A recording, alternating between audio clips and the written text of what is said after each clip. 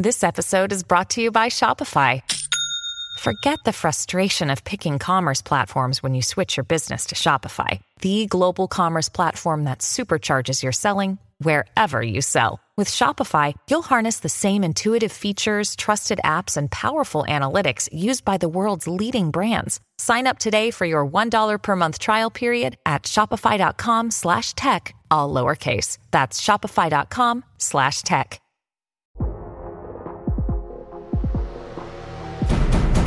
Today on the TMZ Podcast. Welcome to the TMZ Podcast. Harvey Levin here. And Jason. So we're going to talk about Elon Musk. Before we do, Jason, you told me something that kind of blew my mind. I had a very strong reaction to it, and I want to talk about this first. This is called ChatGPT. It's a AI program that recently was developed by these guys in Silicon Valley. And basically the world has changed in overnight, in an instant. So it's a program that uses solely artificial intelligence. You can, and unlike a Siri or a Google where you can ask it factual information, what's the history of this, you can ask it creative to do things that are creative. So you can say to it, write me a movie script, write me a comedy sketch, write me a podcast script, and give it some information. Write me a podcast script about two people chatting about what love means. And it will write you a 100-page detailed script, a back and forth with two people talking all about love. And then you can say to it, transform it so it's written in a Shakespearean dialect. And it will convert the language into a beautiful Shakespearean dialect. It's not perfect. It's not as good as a human can do yet, but it also can do it in 10 seconds, 30 seconds. The amount of time it takes literally for the script to appear on the screen. So it can write you a 100-page novel in, let's call it 15 minutes. That will need to be tinkered, edited, etc., but it is very good. Kids are using it like crazy to write their essays for them. So you can give it a prompt, of describe the impact the Nazis had on post-World War II France, and it will write you 7 pages that is really pretty good. And you know what my reaction to that is? It is going to make the world stupid. Yes. It is going to make this world stupid. And there's an irony to all of this, that you're right, that how many kids are going to actually do this on their own if they can do it this way? And if they don't do it on their own, and they never learn the creative process, they never learn how to read, for example, so that you can get kind of a vault of information and emotions that you develop with knowledge. You just push a button and you get what you get. And that kind of, bypassing the brain. You're bypassing the brain. You are bypassing your brain. So this is like not a gastric bypass, it's a cerebral bypass. And when you have a cerebral bypass all throughout school, what you end up with on the other end is stupid. Yeah. And look, this has scared me since I heard about Neuralink. That eventually Neuralink is a great idea, something Elon Musk is developing, and something we're going to talk about Elon in a minute. But the idea initially for Neuralink is that you could actually reverse paralysis. You could eliminate epilepsy. It's just life-changing, and it's amazing. But also, this is going to be implanted in people's brains, and you could literally have Google in your brain. So when you do that, you just here's why I say it's ironic. That I think in 50 years, we talk right now about AI, and we say that AI is kind of robotic, but yet we're trying to make AI more creative. We are going to make robots more like people and people more like robots. That you're going to have people who are just pushing buttons and not thinking, and they get through life that way as well as they can. So they become AI robotic, and the AI robots become more human. Yes. I try not to be an alarmist about these things, but now there are limitations. One of the limitations one of the limitations that will always exist is that it only spits out what it takes in, and therefore it is frequently wrong. And that's one of the big things. So are people. So are people. Yes. If you want factual information. No. But I'm talking wrong. creative. But I'm talking thinking. Yes. It's the world has changed dynamically in the last 2 or 3 weeks or 2 or 3 months at this thing. I became aware of it 2 or 3 weeks ago. I think it was around for a couple of months before that. The world has changed. I mean, think about you want to do a comedy sketch. You're going to type into GPT, write me a comedy sketch involving XYZ, and it will spit jokes out for you that are brand new for you. It's remarkable. It's remarkable, and it's just frightening to me. And, and look. There are great uses for it, This too. This is going to be the way things. of the world. But I'm just thinking right now, when you look, and I hate to sound like I'm, 120 years old, but, I'm looking at kids in school right now, and I'm just thinking they don't really understand the art of conversation anymore because all they do is text. Mm-hmm. Well, conversation is different, right? And because they don't have these kind of, face-to-face relationships with people the way they used to, that so much is done just by texting because it's easier, aside from it being lazier than interacting with people, good luck having relationships. Yeah. That when these people grow up and they need to then figure out, how do I have a relationship with somebody when I really haven't socialized myself? And, you struggle and you try to have one, and to navigate a relationship and understand the ups and the downs and the, how to resolve conflict and everything else when you haven't done any of that, these are going to blow up in their faces. But you're interpreting a relationship on the terms that you're familiar with them. Like, if you were to ask my kids, who are certainly immersed in social media, do they have fulfilling relationship? They would say yes. Right. You might think no, but they think yes. They think yes right now. But what I'm saying is, when they're 25 and they want a partner, and they're going to have to interact with a partner, they will interact with it on a different plane. They'll sit next to each other and text each other.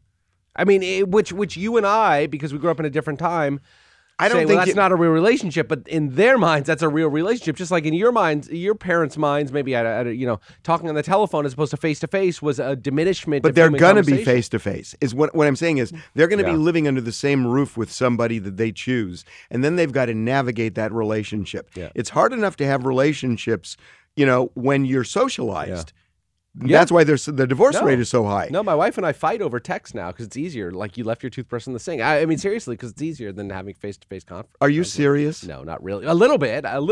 When we're pissed off, when we're at work and we're fighting, we're each other respective offices and we're fighting, we do it over text because you can, it's easier and you can be more honest. Anyway, it's just different. Okay, let's move on. Are you ready to shop? Rakuten's Big Give Week is back. Get 15% cash back at hundreds of stores, including Ray-Ban, Good American, and Ulta. Rakuten is how in-the-know shoppers get the best savings. They shop the brands they love and earn cash back on top of deals. During Big Give Week, May 6th to May 13th, the cashback rates are even bigger.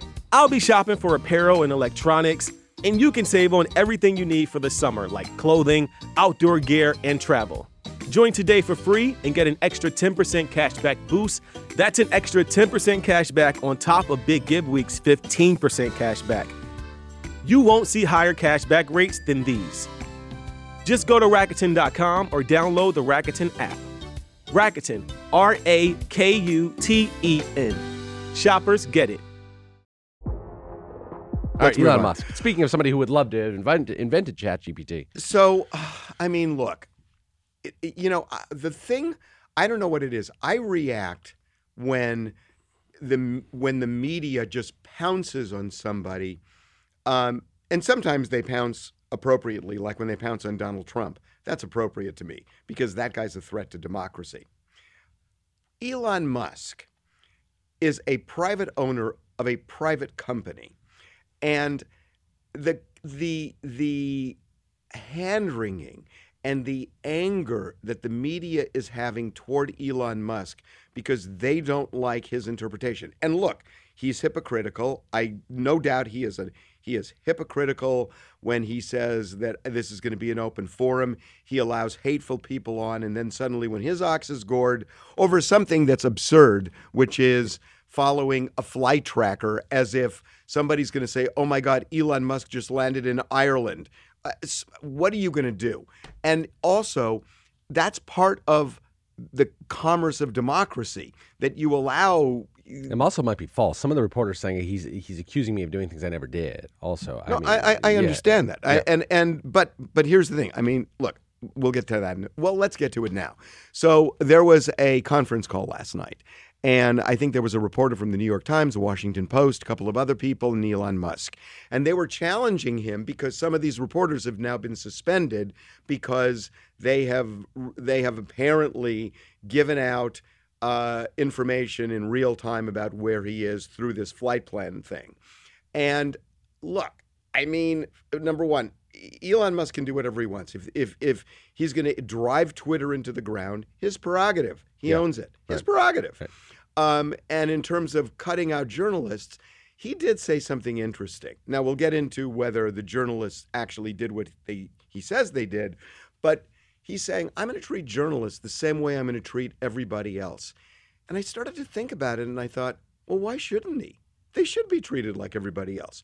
Why would a journalist necessarily be in a higher position than anybody else on Twitter, on his platform? Yeah. Why? No, there's no reason they should be. I think where they're acting like they should be. Yes, I mean they were incredulous that they would be suspended. Like, well, right. and one of them said, "Well, the New York Times and the Washington Post, it's highly unusual for them to do something like." Well, it's like.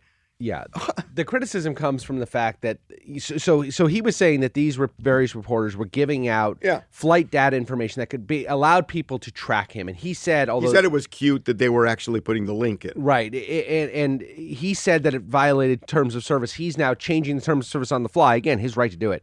To changing the terms of service on the fly so that he could then claim that and he's not denying this. He could then say, "See, Twitter's terms of service don't allow this sort of disclosure or private information about any person, not just Elon Musk, right. About any person, and you're violating those terms of service." Right. Companies change their terms of service all the time on the fly, but to the point that you're making, the problem is that he put this out there as he wanted the free flow of information. His entire raison d'etre of taking over Twitter was that he was upset that they were clamping down on First Amendment rights and all this stuff. Now, there is no First Amendment in private companies. Right. It doesn't exist. But it is hypocritical for him to then clamp down. But then we get into, is what he's saying even true? All the reporters who were banned have been critical of Elon Musk, but some of them say that they haven't actually disclosed his flight data. So they're saying he's using this as a pretext to shut reporters down that he doesn't like. Not reporters that are reporting private information. And that may be true. And if it's true, I disagree with it. The hypocrisy goes through the roof. Yeah, but again, it's like it's the hand-wringing over him owning some private company just seems absurd to me. Now, if it's, when people were going after Facebook because they said that it had this impact on the election and everything else, I think that's a little bit different than this. I mean, look, if Elon Musk wants to make Twitter his private fiefdom, he has a right to do it. And yes, you can call him out for being hypocritical and everything else. But people are almost acting like Twitter is a branch of government somehow, and that it's so sacrosanct that how dare you do what you're doing? It's a private company. Yeah, it's a private company that the world uses. What? I know, but this is I agree with you, but this is why people are so upset. They view it as a private company where the world gets its news from, and when that news is being corrupted, they don't like that. Okay, first of all, I think if you're worried about what is going to become the main source of news, I think it's not going to be Twitter. I think it's TikTok. If you look at the Johnny and Amber trial, people got their news from TikTok. It was really transformative. It was the first time this has really happened. But they got their news from TikTok. TikTok decided who was right, who was wrong, what side you want to be on, what side don't you want to be on. TikTok was the center of reporting. So, if we were back in the day and Elon owned the biggest newspaper in the country that everybody used, I could understand how that would become much more of a threat. But the reality is that if Twitter goes away, something's going to fill the void, if it already hasn't. And the idea that we're so wound up about Twitter, I mean, there should have been more of a worry about MySpace, because at the time of MySpace, there really wasn't a 2.0 of anything that could have taken its place. And Facebook came along, but now you've got Facebook, you've got Twitter, you've got TikTok, you've got Instagram, and you've got 1,000 others. Yeah. And if Twitter goes away, somebody else is going to create something to fill the void. That's undoubtedly true. That's undoubtedly true. People look for holes in the market. And there's going to be a hole in the market. Somebody's going to fill it, and life's going to go on. And life went on better before Twitter than after Twitter. The reality is that's true. Twitter has been a cesspool of hate for a long, long time. And it has also hijacked major companies where anybody starts tweeting something and companies react even if it's two people. And so if you think Twitter needs to be, integrity held high because this is this pillar of democracy, bullshit. Yeah, no, it is the fountainhead of cancel culture for sure. Yeah. That's where everything happens, right? But I think you're absolutely right. We put so much faith and so much power into these companies. As long as you let the free market roll, people will go to where they can get the certain information. Now, we do have this confirmation bias. You have people going to Fox News. You have them going to CNN, depending on their political leanings. You do look for certain sources where it can be a full democratization of ideas, and I think people look to Twitter for that. But when it's Twitter, wait a minute, to me, really? Because to me, Twitter is basically owned by the extremes. That's who's most prolific, but you can But that's how companies are reacting. Yeah. So the idea that Twitter is this town hall of democracy, bullshit. Well, that's what he said he wanted, right? That's exactly what he said. Twitter hasn't been that in years. But that's exactly what Elon Musk said. He said, "I want it to be an open town hall." And if he doesn't make it that, it's going to be the same as it's been for years, which is basically the extremes hijacking and holding hostage companies and everybody else with their views, which don't align with the majority of Americans. It's so funny you mentioned TikTok because that is owned and dominated by the Chinese government. Right. And we're using that as potentially the next stage in the free, dissemination of ideas. And the funniest thing to me is that, with all the talk about now TikTok, that the Chinese government can compromise our information and the government shouldn't use it and everything else. I love that China came out and said, look, we have no intention of doing that. And to me, I'm going to go on the other side now. That is one of the dumbest. It's like, how dumb do you folks think we are, Chinese government, that, we have no intention of doing it, or the company said it. Can you imagine if the president of China says to TikTok, you're going to do it my way or else? What are they going to do? They do it now. The Chinese government is dictating what TikTok. I know. So what I'm saying ridiculous. is, so I agree. When the company comes out and says, "Oh, don't you have nothing to worry about?" Really, we have nothing to worry about when your president is basically anti-human rights, anything that doesn't align. They kill protesters in the streets. Right. They don't have a problem. They jail everybody. Doesn't align with his views or the government views or threatens the government. Or, we can spy on America, and I want you to do it, or else. What's that company going to do? Yeah, they're going to spy on Give America. me a break. They said that. Give me a break. Have a good weekend, everybody. Bye, everybody.